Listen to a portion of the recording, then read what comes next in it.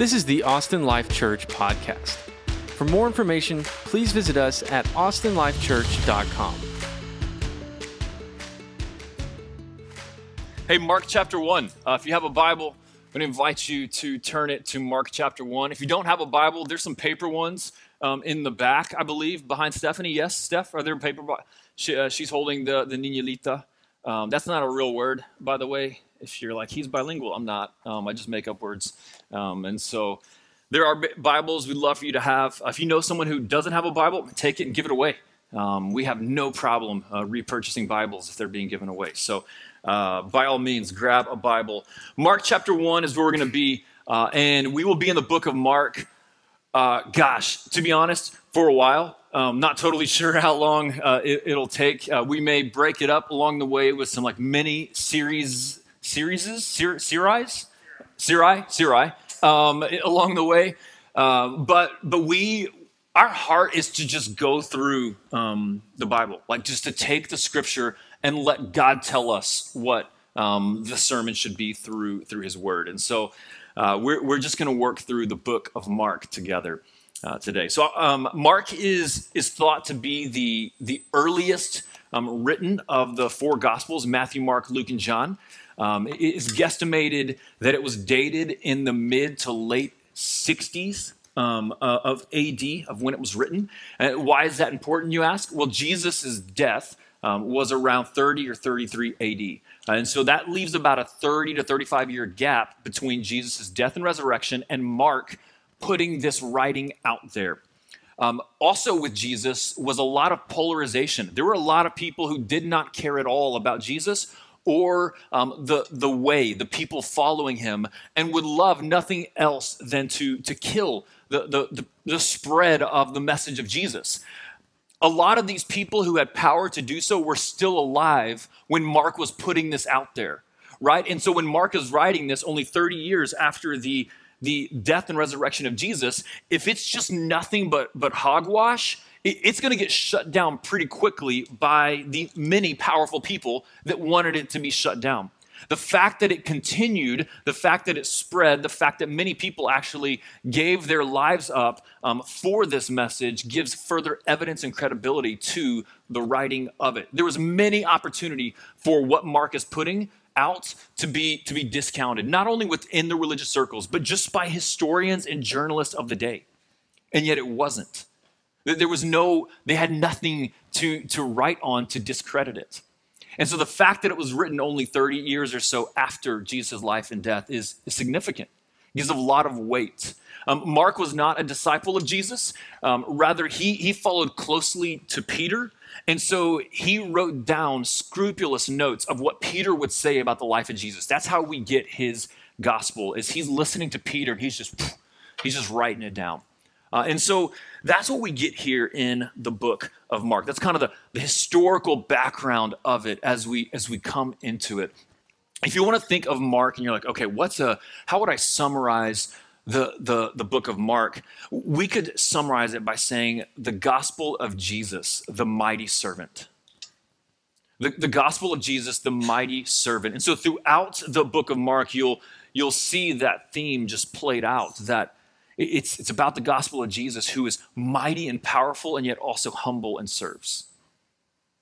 And so that kind of gives you a theme of the book of Mark as we go through it, the gospel of Jesus, the mighty servant. Let's read verses 1 through 8. Mark chapter 1, verse 1. The beginning of the gospel of Jesus Christ, the Son of God. As it is written in Isaiah the prophet, "Behold, I send my messenger before your face, who will prepare your way. The voice of one crying in the wilderness, prepare the way of the Lord, make his paths straight." John appeared, baptizing in the wilderness and proclaiming a baptism of repentance for the forgiveness of sins. And all the country of Judea and all Jerusalem were going out to him and were being baptized by him in the river Jordan, confessing their sins. Now John was clothed with camel's hair and wore a leather belt around his waist and ate locusts and wild honey. And he preached, saying, "After me comes he who is mightier than I, the strap of whose sandals I am not worthy to stoop down and untie. I have baptized you with water, but he will baptize you with the Holy Spirit. These are the words of God given to us through his servant Mark.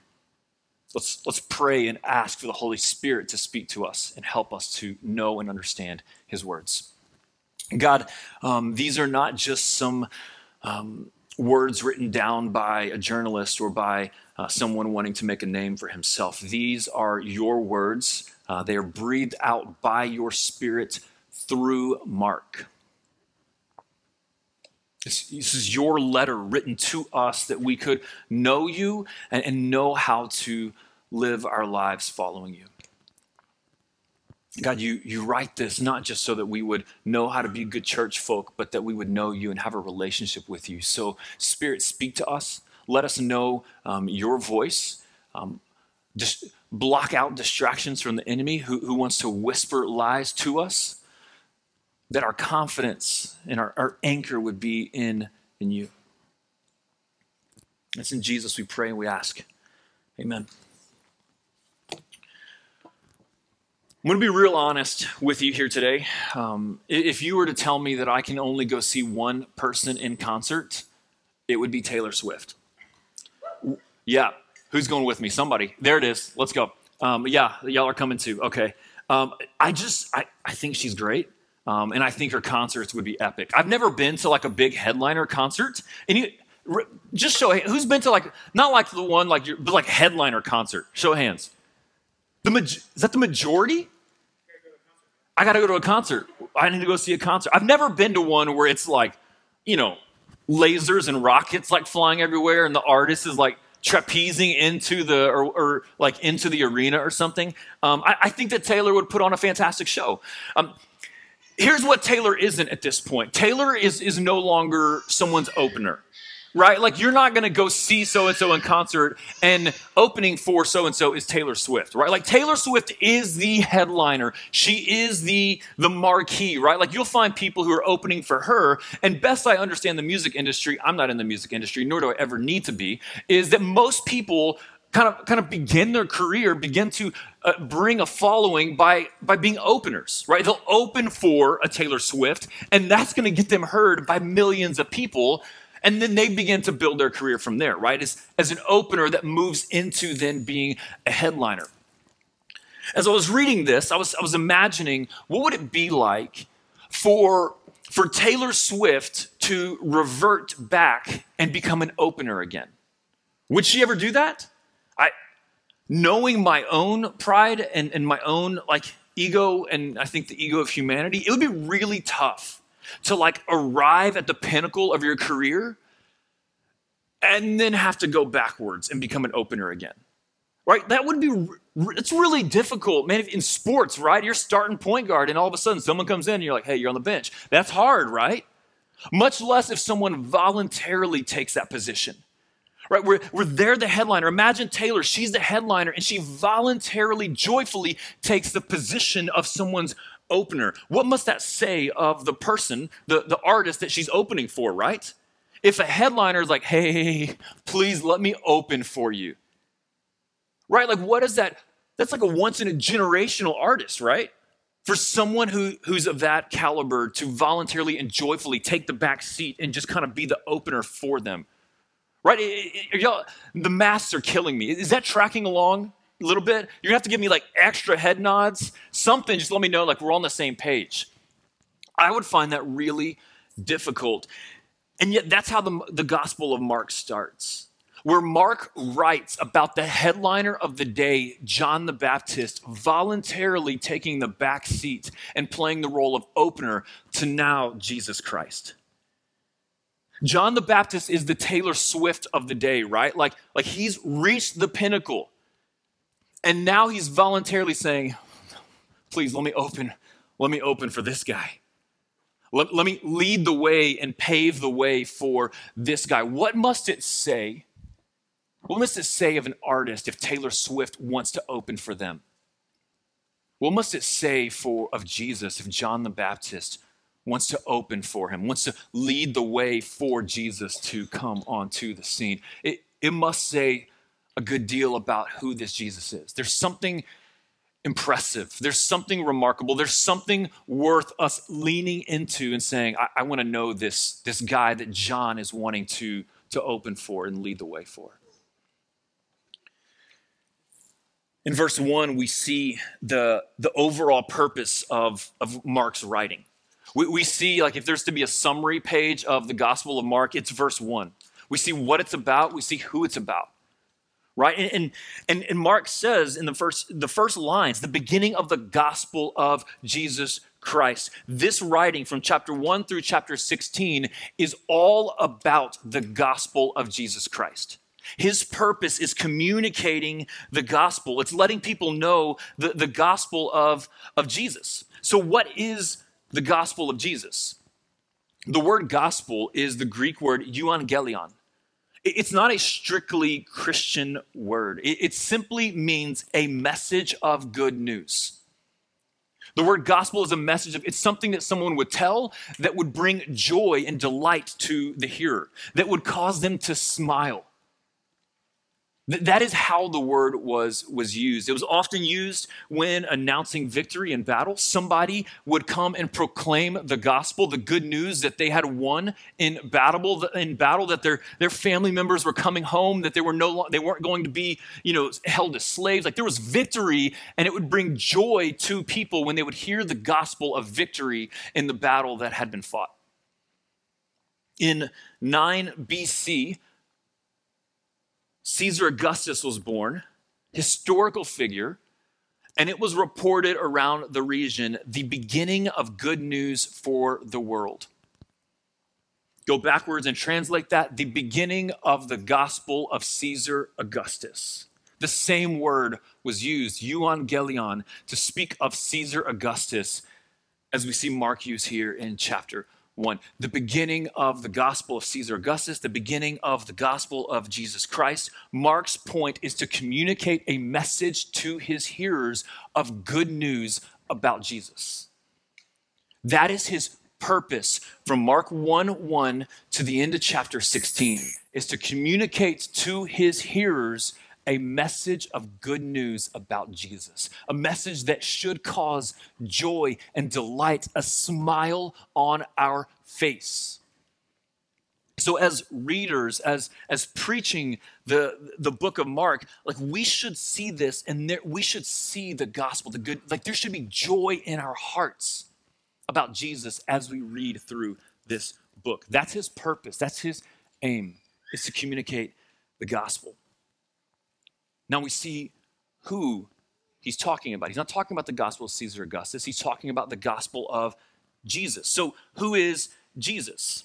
Jesus was not a unique name, but it was a specific name that Mary had no choice in naming her son. See, when Mary was engaged to Joseph, you read about this in Matthew, she was a virgin, and the angel Gabriel shows up and says, hey, Mary, A, you're pregnant. Imagine that conversation. B, you're going to name him Jesus. Like, end of discussion, game over, his name will be Jesus, right? So it wasn't really like, oh man, are we going to name him Luke? Oh, does he look like a Stephen? No, like it was, when an angel shows up in the person and says, hey, this is what you're going to do, right? Like, come on. I don't know about you. I'm not arguing that. I'm not going to lobby for, Ryan or something. Like, it's Jesus. Which got me thinking, I'm willing to bet we're all the same, right? Angel shows up in your bedroom and tells you something. I've got to believe we're going to be like, yep, done. Like, there's no question here, right? But yet when we read the word of God and God tells us to do something, we're kind of like, I don't know. We're really quick at justifying our disobedience to the words of God that the angel Gabriel are obeying. Yet I think we would be like, oh man, if an angel told me something, I would do it. It just makes me wonder how low we view God's word and what he tells us to do. Just food for thought. But this angel shows up and says, hey, Mary, you're going to name your son Jesus. And there's intentionality behind it because the word Jesus comes from the Hebrew word Yeshua, Joshua, which means salvation. The name Jesus means salvation. That a baby's going to be born, and He's going to bring salvation with him. That's the purpose behind the name Jesus, is that he's going to bring salvation. And then we see further, Mark says, this is the gospel of Jesus Christ. Christ is not his last name. He didn't show up to school and the teacher called roll and was like, Christ, Jesus? And he's like, here. Jesus, Christ means Messiah. It means anointed one. So a better way to even interpret this for us might be the beginning of the gospel of Jesus, the Christ, the Messiah, the anointed one. The word Christ was spoken of in Jewish context of this promised Messiah that would come and would set right what was wrong in Israel. For hundreds of years, Israel was waiting for this Christ, this Messiah that would come and would bring in a new day of life and healing and restoration. It was the promised anointed one, the Messiah, the Christ. And Mark is saying this gospel of Jesus is the gospel of Jesus, the Christ, the Messiah, the promised one. We've been waiting for this one to come, and this is him. You don't see the gospel of Caesar Augustus, the Christ. See the gospel of Jesus, the Messiah, the Christ. And he goes on also and says, the Son of God. Divinity in the flesh. This is Mark. He's writing this gospel message, this message of salvation, of good news, and it centers around Jesus, the Messiah, the divine Son of God. So this is Mark's overview of his writing. I want to tell you about the good news of Jesus, the Messiah, the divine, God in the flesh, the Son of God. Listen up, lean in. Let this good news be good news to you. So if you're in this context and you're reading this, right, this isn't the first time someone was called the Son of God. Right? There's people that make that claims all over the place. Why is this Jesus different? Right? Why is Jesus actually the Christ? Right, so this is what Mark is now going to just unload for us over the next several chapters is why this guy? Why Jesus? Why is he bringing good news rather than someone else? Why should I care about him today? Right? Why should my allegiance be to him? And he starts by quoting a 700-year-old prophecy. And so his first argument out of the gate why you should listen to Jesus is that 700 years ago in the book of Isaiah, it was said that a messenger was coming before us, and this messenger was going to prepare the way for the Messiah. He was going to make straight the path of the Lord. He was just going out in front, clearing people to the side and saying, hey, check it out. Look behind me. I'm opening the way for the headliner. Pay attention. This was prophesied 700 years ago in Isaiah, and Mark's saying, it's been fulfilled. Let me tell you about my guy, John. John the Baptist, JTB for short, because that's a lot in one name. Let me tell you about John. John appeared baptizing in the wilderness and proclaiming a baptism of repentance for the forgiveness of sins. And all the country, Judea and Jerusalem, were going to him and being baptized. John served two primary roles in his ministry. The first one was preaching a message of repentance, of turning and returning to God. So the message that John is preaching, a baptism of repentance. The word repentance means to turn and go another way. So if I'm going this way, repentance is the cognitive and willful decision to turn and go the other way. So what just happened there? I repented, right? That's what the word repentance means. And John is preaching this message. He's saying, you are going your way, which is sin. Stop and turn, and in faith, follow the way of God. That's the message that John is proclaiming here. Quit going after your own way. That's what sin is. It's chasing our own ways. It's thinking our own thoughts. It's valuing our own ways over God. It's loving ourselves more than him. And John is saying, repent, stop. Turn and return by faith to God, trusting that he will forgive your sins. And then when someone repented, John would baptize them. So he's baptizing in the wilderness, proclaiming a baptism of repentance for the forgiveness of sins. Baptism didn't actually bring the forgiveness of sins. It was just the dirty river water. Right? There's nothing miraculous about the water. Baptism was a symbolic picture of the repentance that happened in someone's heart.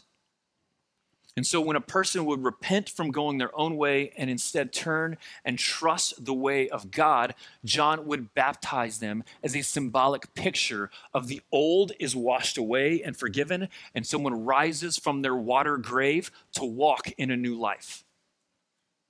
So baptism is just a picture of a repentant heart, of someone who has laid down their own ways and has picked up and trusted the way of God. And the Bible teaches that in faith, God sees that heart of repentance and forgives one's sins. And so that's the primary message of John. And so today, it's no different for us. Right? We too, like those in Mark chapter 1, we have gone our own way. The Bible says all of us have gone astray and sought our own ways.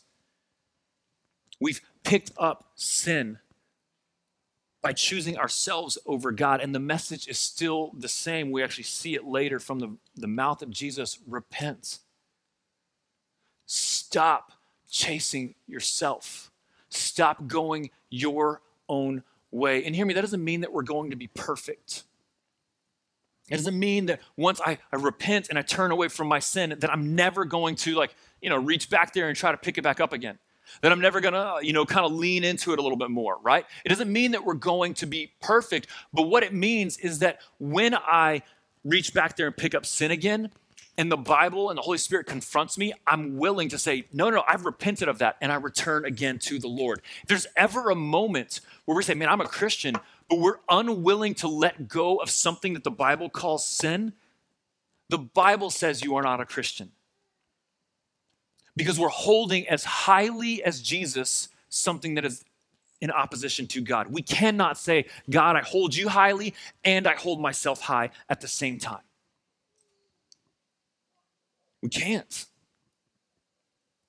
God says, I will not share my status with another. So again, repentance doesn't mean we're never going to mess up again. It just means that when God convicts us, when someone brings that truth to us, we are willing to repent again, to lay it back down and say, man, no, I have died to that, and return again yet to the Lord. So have you repented from going your own way and turned and trusted in the way of God, the way of Jesus? Have you had that moment when you've died to yourself and you said, God, I cannot go my own way. I want to follow you? If you have you then been baptized? Have you publicly demonstrated what happened in your heart? That your sinful ways are washed away by Jesus, and that you've risen out of that old life and now you're living a new life. The same message that John is preaching, it's for us as well. Repent. Turn from yourself. Proverbs 14, really the whole Bible speaks of, there's one of two ways. And at every given moment, in this moment right now, we are living on one of two ways, one of two paths, either the way of self or the way of following after God. And Proverbs 14 says, there's a way that seems right to a man, but its end is the way to death. The whole MO of the devil is to deceive us to thinking that our own way is good. He paints it up and he pretties it up and he's like, no, this is good. This is the temptation he gave to Adam and Eve. Like, hey, doesn't this fruit look good? Right? They took a bite of fruit. Like, fruit's a healthy thing. We should be eating our fruit. So it's not like, oh, they ate fruit. gosh, no, it's that the devil was like, hey, go your own way. God said this, but no, come on. Doesn't this look good? That's the lie of the devil, is to help us and to deceive us to think that our own way is good when in the end it leads to death.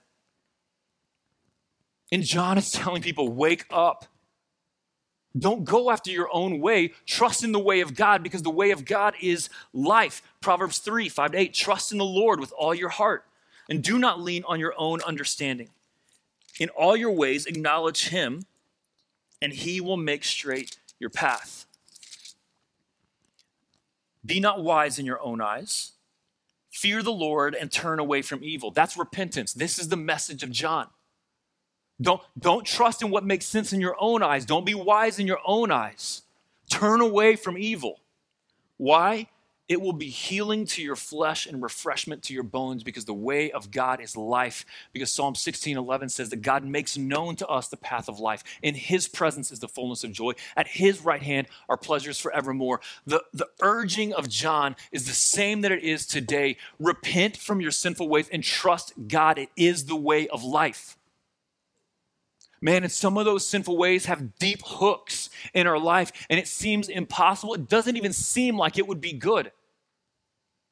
And that's where God calls us to faith and to trust him, that it is good.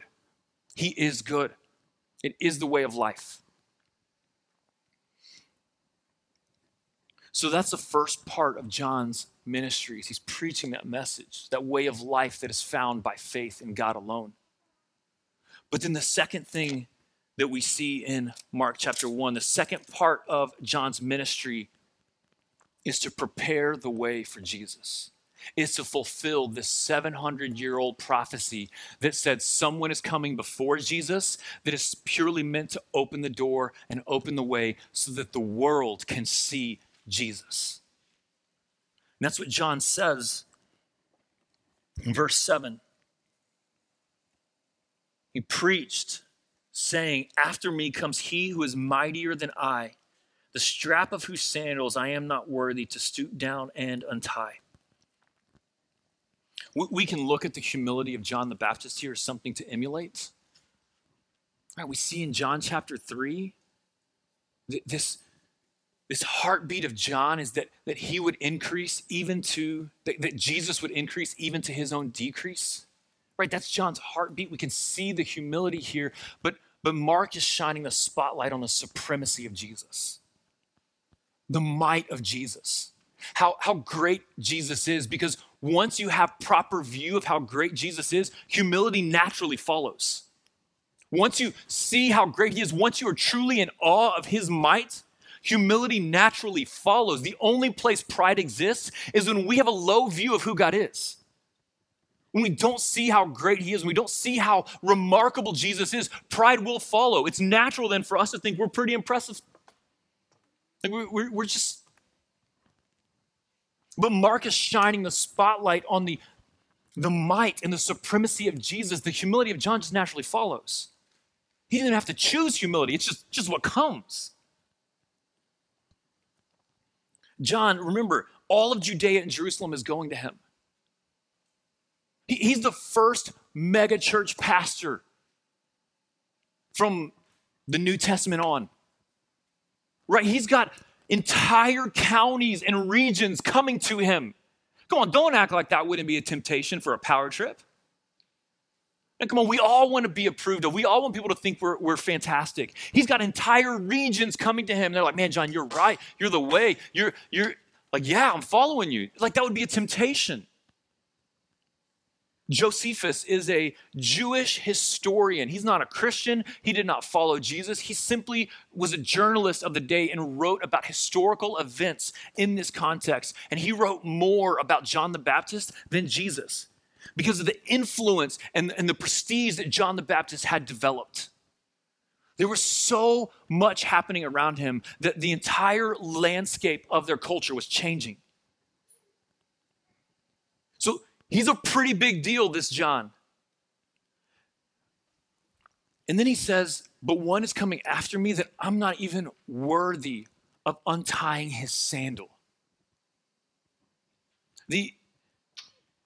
There was a job in this context that was part of the job description. When someone would come over, a guest would come over, you would take off their dirty shoes and wash their feet. It was one of the lowest positions in that culture.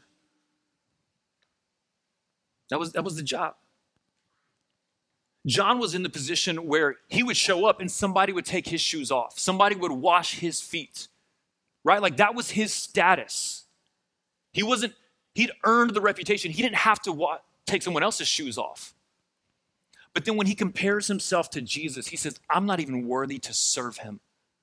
He's so much above me. He is so more mightier than I am. I'm not even worthy to stoop down and to get my hands dirty from the dirt off of his feet. That's how incredible this Jesus is. That the headliner doesn't even seem himself worthy to be the opener. I don't even begin to be on the same plane as him because of how mighty Jesus is and how great Jesus is. That's what Mark wants us to see here.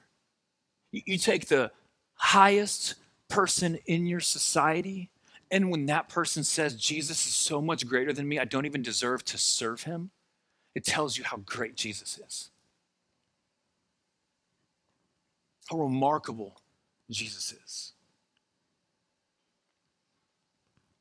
And John says in verse 8, what makes Jesus so incredible? John says, I have baptized you with water, but he will baptize you with the Holy Spirit.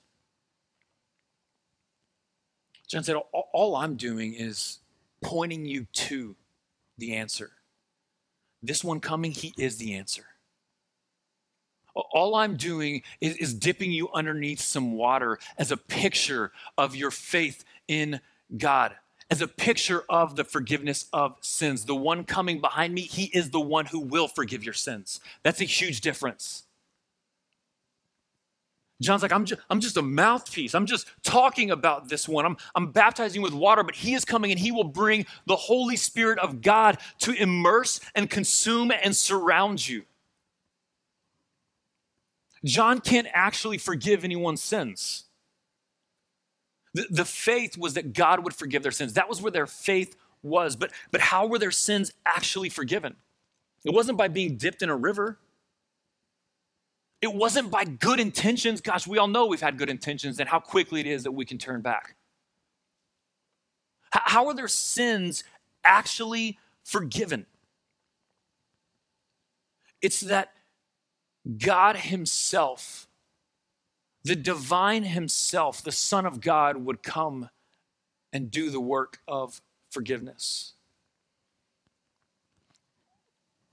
If you and I commit a crime and we have to go to court, and let's say in between the time we commit the crime and we go to court, like our hearts have truly changed and we're sorry and we've demonstrated that we're different, right? And we show up to court, can the judge say, you're good then? Like, way to go. I'm proud of you. Carry on. No, absolutely not. That guilt still has to be settled. The fine has to be paid. The time has to be served, right? The punishment has to happen in order for justice to truly come. And so John is like, hey, I'm urging you to repent in faith. I'm going to baptize you by faith, but ultimately something greater actually has to happen for your sins to be forgiven. And John is saying the one greater than me, the one coming behind me, he's the one that can actually do that. That by the death of Jesus, the penalty for our sin was settled on him, right? The fine that had to be paid for our guilt, that fine, that record of debt was nailed to the cross of Jesus, it says in Colossians 1. That's how the sins are actually forgiven. And then Jesus, in his resurrection, stands ready to give us his Holy Spirit, that we would forever be sealed by God. That we would have the literal Holy Spirit of the Holy God in us. That's what Jesus brings to the table. That's how he baptizes us, is not just by water, but by sealing us with his Holy Spirit. By immersing us with his Holy Spirit, by filling us from head to toe with his Holy Spirit. That's how he comes and brings power, and that's far greater than what John could bring to the table. So John says, no, we got to look to him. Only he can bring real life change. Only Jesus. So Mark's purpose is to tell us of the good news of Jesus Christ. A message that should bring joy and a smile to your face.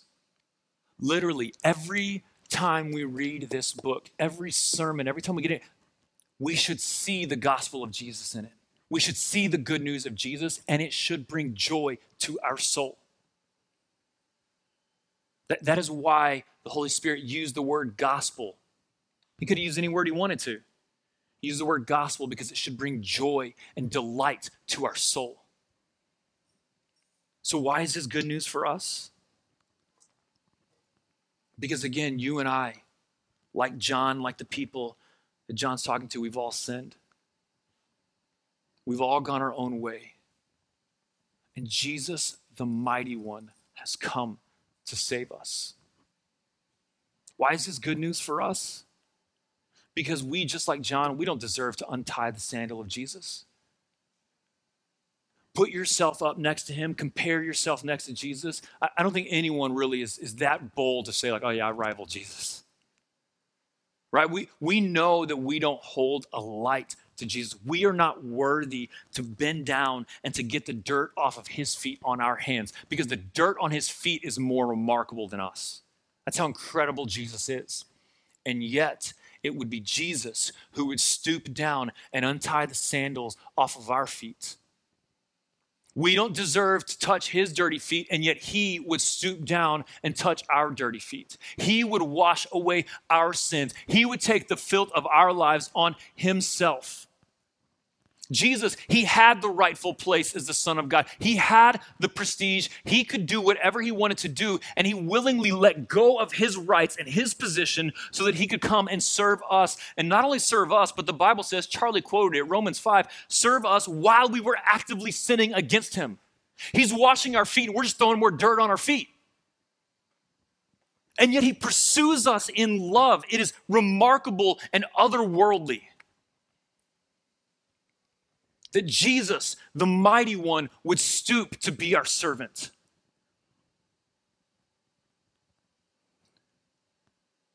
And what's incredible is he could have held it over us. He could shame us and guilt us. He could tell us, man, see what I had to do for you? See who you are? And instead, he's slow to anger. He's abounding in steadfast love. And he lifts us up. And the Bible says in Ephesians 1 that in Christ we have been given every spiritual blessing in the heavenly places, that we are co-heirs with Jesus. What is Jesus's is ours by faith in him. This Jesus is incredible. The good news is that Jesus has come to save us from our sins and to give us new life. And that should produce joy in us. It should move our hearts to repentance and to obedience. And if it doesn't, we've got to ask, why? Why does this not move me? Why does this not move me to love and to joy and to obedience? What am I holding on to so tightly that it doesn't naturally humble me? And again, not to shame or to guilt us, but because God wants freedom for us, that we would have life with him. This is the beginning of the gospel of Jesus Christ, the Son of God. This is how Mark starts it. He wants us to see how mighty Jesus is and to be humbled before him so that he could lift us up. Let's take a second and pray together. And I just want to invite you, so much of hearing from God is just waiting, being still.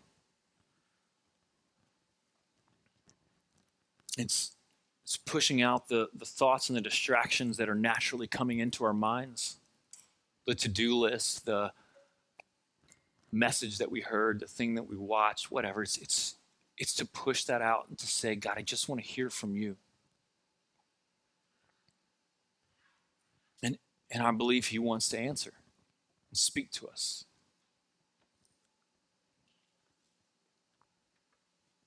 Expect him to speak, because that's what he does. Expect to hear from him. What is God saying to you?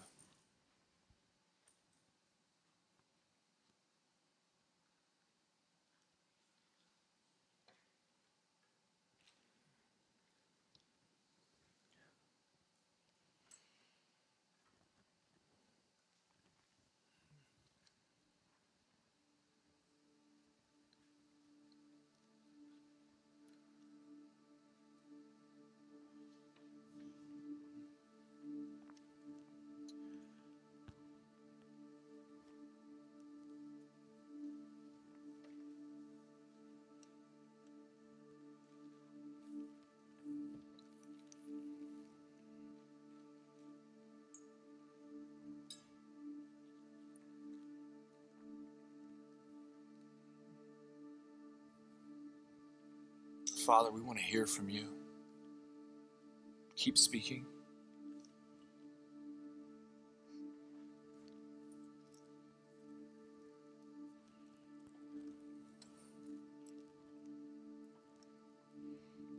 For some of you, if you're here, if you're watching online, the message that God may be telling you today is to repent, to let go of yourself, to let go of anything that is not of him.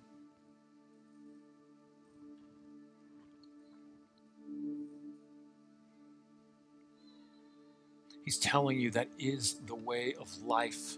You've got to trust him.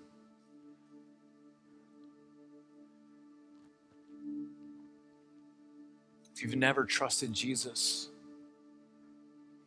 initially, if you've never had that moment where you've turned and received his life, his baptism of his Holy Spirit by faith, where he forgives your sins and he resurrects your spirit to new life, the invitation is to receive him today. It happens in our heart where we relinquish control of ourselves and we trust him.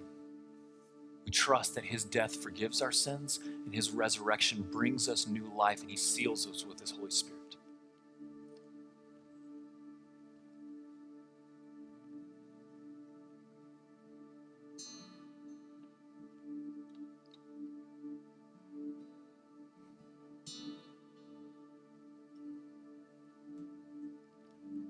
I think for some of us, we heard the definition of gospel, a message of good news that should bring joy, delight, a smile to our face. And if we're honest, we think, it doesn't really bring me much joy. I get that feeling. I understand where you are.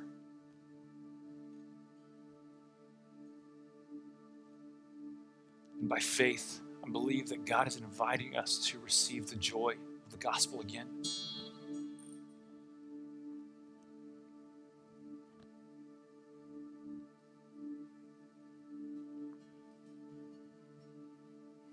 God's not trying to teach you a religious system.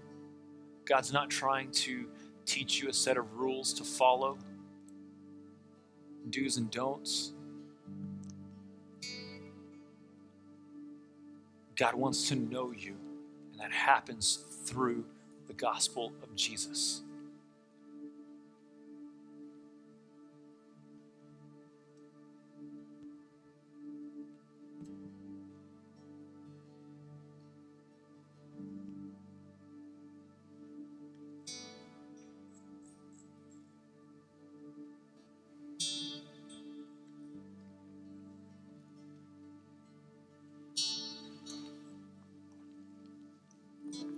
God, we're listening. Continue to speak to us and to move us to respond in love, in joy, and surrender to your word. Thanks for tuning in to the Austin Life Church podcast. To help support us, please take a second to rate and review us on iTunes and visit us at austinlifechurch.com.